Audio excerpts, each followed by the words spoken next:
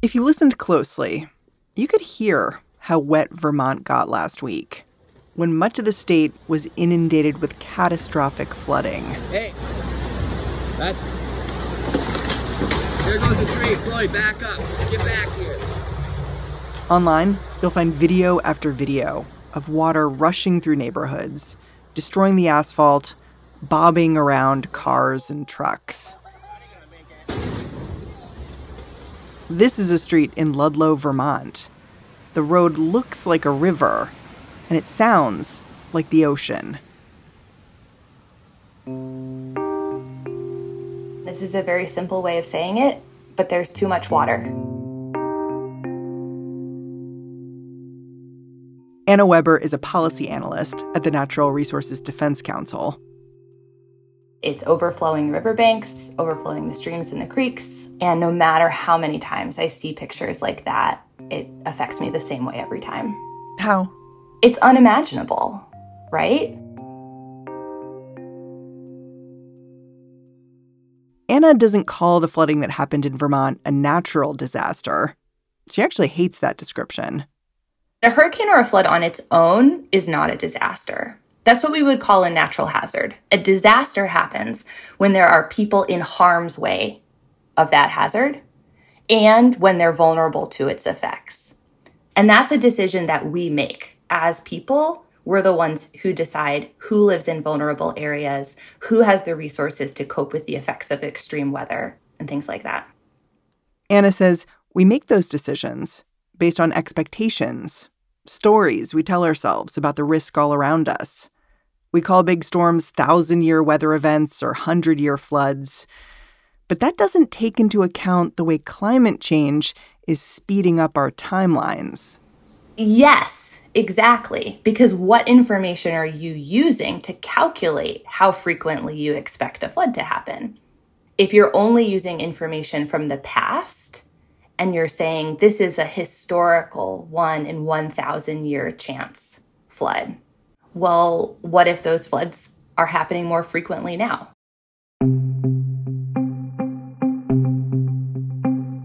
Just because we call something, say, a 100-year flood doesn't mean that if it happens 1 year, then you're good for the next 99 years.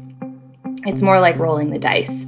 If you have a 6-sided die and you roll it and you get a 6, the next time you roll it, you're going to have a 1 in 6 chance of getting a 6 again, even if you just got a 6 last time, right? It's like we're rolling the dice more often. Yeah, we're rolling the dice more often, or the dice are loaded. Today on the show, the way we think about flooding may be keeping us from truly understanding how vulnerable we are in a warming world. So why can't we see those risks in a new way? I'm Mary Harris. You're listening to What Next? Stick around.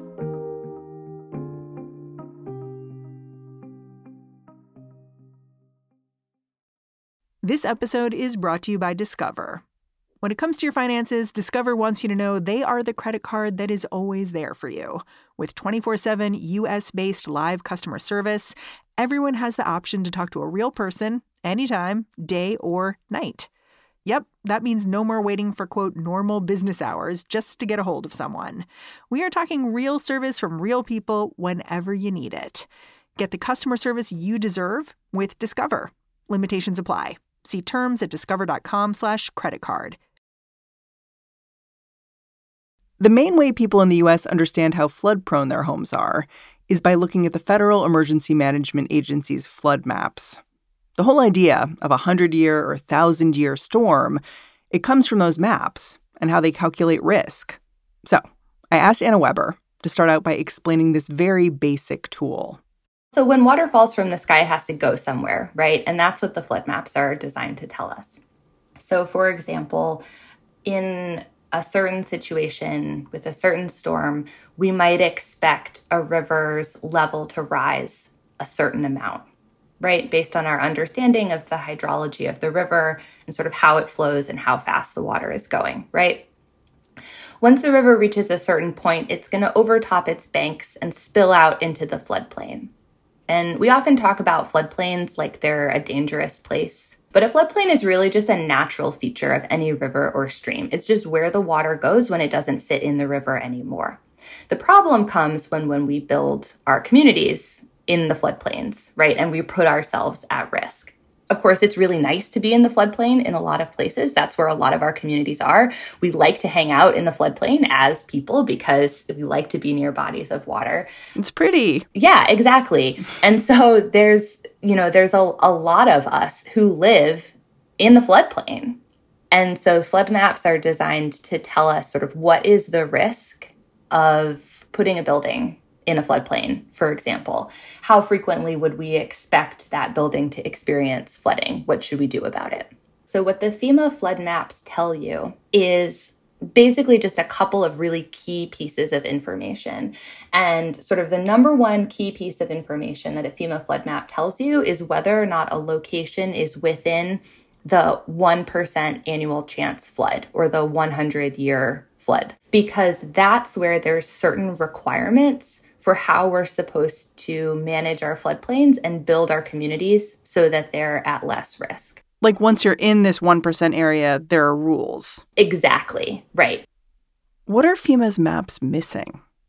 My understanding is that they don't necessarily capture all the flooding risk that exists. Yeah, that's exactly right. One big problem is that they only use historical or past information. And so that doesn't work anymore under climate change, right? Because the maps are created under the assumption that the conditions of the past are going to be similar to the conditions in the future. And we already know that that's not the case. The other problem is that many of these maps are out of date. And so they're not even using the most recent past information.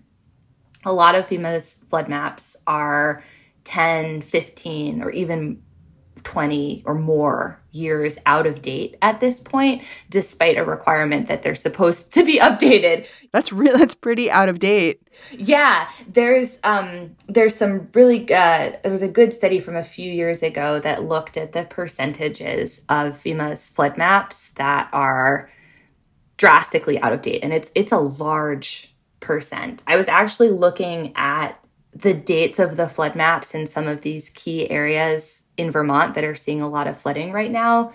It looks like the flood maps in the Montpelier area were adopted in 2013. Okay, so that's like 10 years ago. 10 years ago, right? But keep in mind that the maps are supposed to be updated every 5 years. Huh. And then I was looking at other parts of the state. Plymouth, for example, their maps are from 2007. So that predates Hurricane Irene, right? That's a lot of information that could be used to update these maps that isn't being used right now. That's interesting because it's my understanding that it's ultimately in FEMA's best interest to have these maps be updated, to let people know what places are risky, because if you do that, people can make choices. They can either not move to a risky place or they can purchase flood insurance. And in theory, that means FEMA itself is less exposed because it has to do less disaster relief, like take on less of that itself, right? Oh, yeah, absolutely. So why wouldn't FEMA simply update its maps? It's hard to do, and it takes a lot of time and it takes a lot of money. The Association of State Floodplain Managers estimates that it's going to take, I think, something like $3 billion minimum to fully map all the places in the United States that still need flood maps and to update the out-of-date maps. And in recent years, FEMA just hasn't had that kind of budget. They've also had a lot of other things to do with all of the disasters going on over the past few years. A lot of areas within FEMA are just stretched really thin. The agency doesn't have a lot of capacity to deal with these non-disaster components of their work. My understanding is that there's another problem too, that local communities have their own incentives, their own reasons for FEMA to not update these maps. Can you explain that a bit? Yeah. Like I was saying, one of the key purpose of these maps is to show you where you need to apply these floodplain management rules and where people need to buy flood insurance. And so if your goal is to develop some land as fast and as inexpensively as possible, you might look at those requirements as an impediment that's standing in your way, right? And so there are situations where updating a flood map might take your house, for example, and put it in a flood zone where it wasn't before. Obviously, your house hasn't moved, but the risk around you is changing. And maybe now you're required to hold flood insurance and you weren't before. And flood insurance can be very expensive. And so you might not be excited about that possibility. It seems so short-sighted, though. Like, I would think that local municipalities would want accurate flood maps so that they can plan for not just 5 years down the line, but 10, 20, 100 years down the line, and make sure that they're not caught up in a very expensive disaster. Yeah, that's definitely part of it. But there's a lot of competing priorities and competing incentives in all of these decisions. Another thing that we have to keep in mind is that thinking about the long term like this, like we're doing now because of climate change, is relatively new. In the past, we've been able to make decisions based on the way things have always been, and we've been relatively confident that that's the way things will always be. We know now that that's not the case, but most of the government systems and institutions that we rely on when we make these kinds of decisions haven't caught up to that fact. And so the deck is kind of stacked against us in a way. If we're trying to make long-ranging, climate-smart decisions, it's really hard to do that. We'll be right back.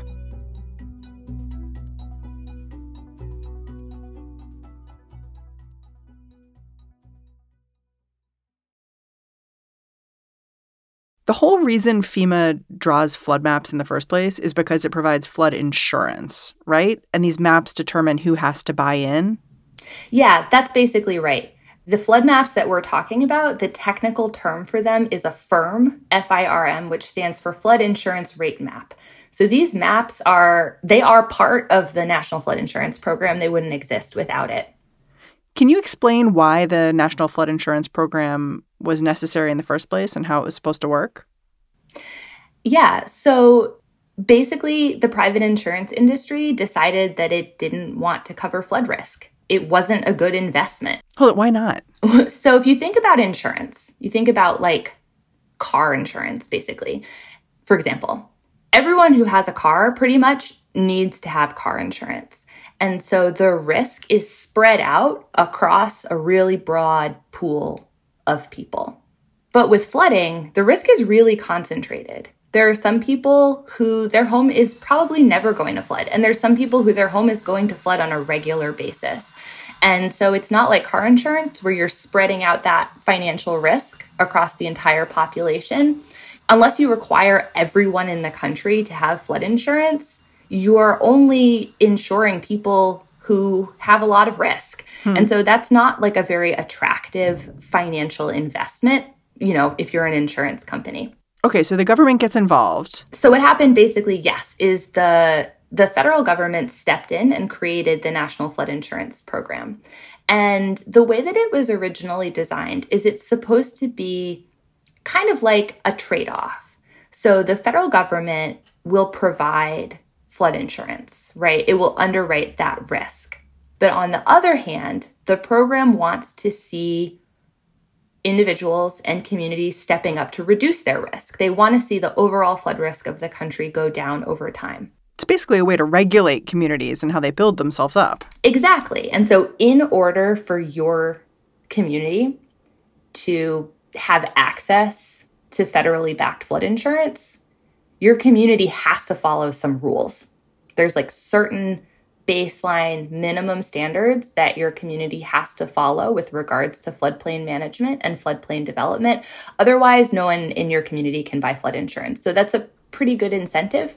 My understanding is that even in places that expect flooding, flood insurance coverage is actually shockingly low. Like last year when Hurricane Ian hit Florida, only 18% of evacuated homes were insured.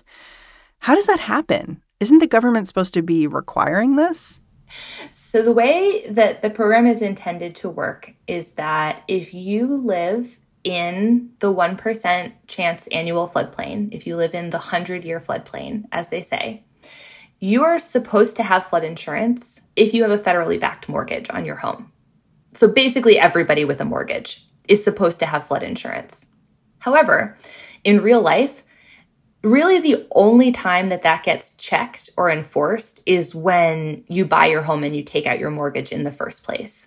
There's really not a lot of enforcement after that. Mortgages get bought and sold. They're going to like multiple different banks. There's just not a lot of checking that goes on to see if this, we call it the mandatory purchase requirement, is actually sort of holding true over time.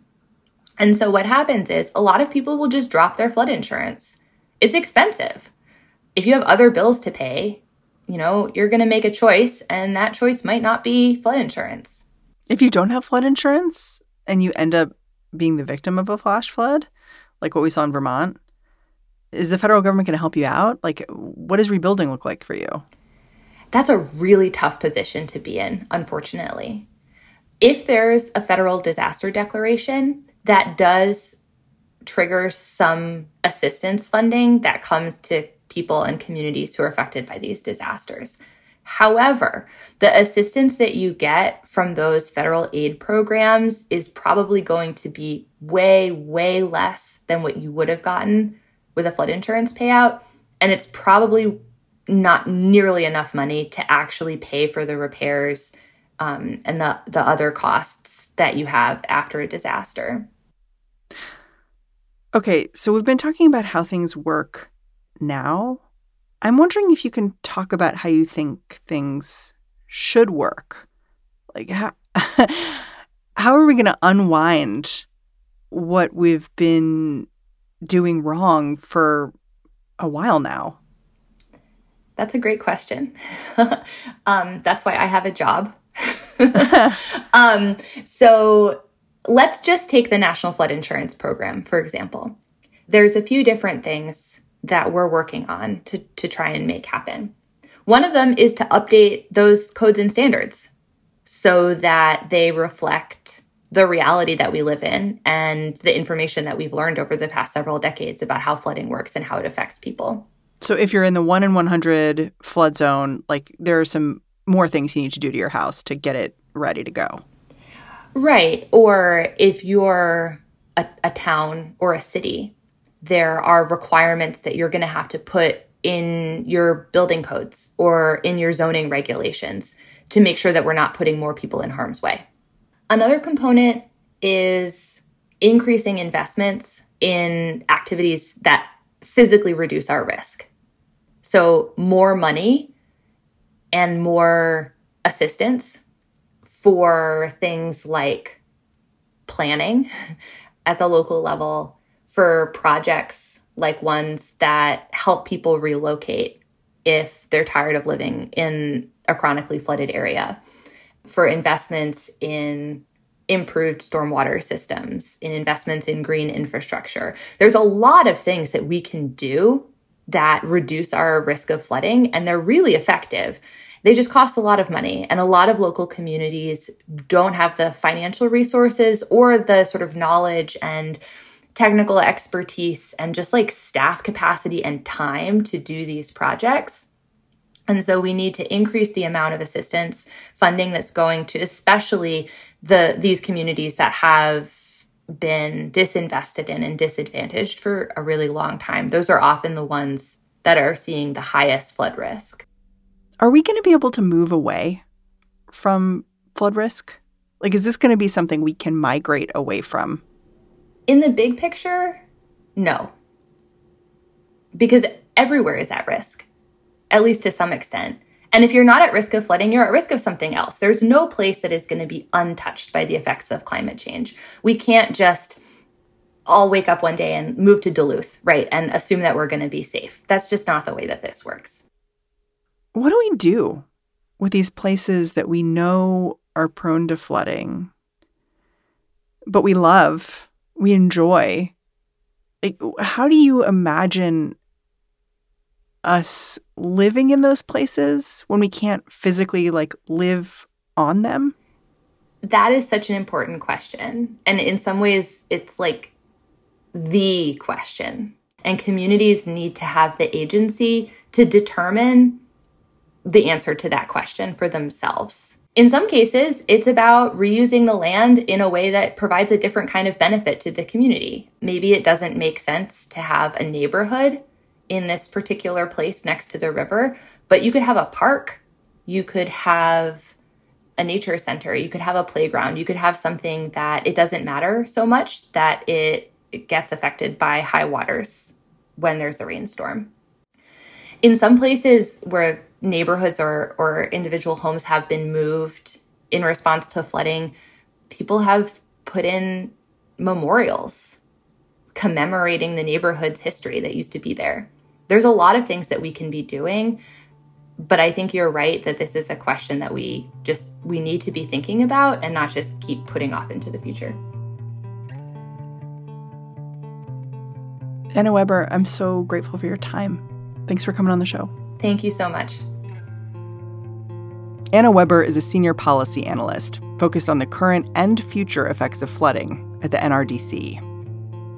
And that's the show. What Next is produced by Anna Phillips, Paige Osborne, Elena Schwartz, Madeline Ducharme, and Rob Gunther. We are led by Alicia Montgomery with a little boost from Susan Matthews, and I'm Mary Harris. Thanks for listening. I'll catch you back here tomorrow.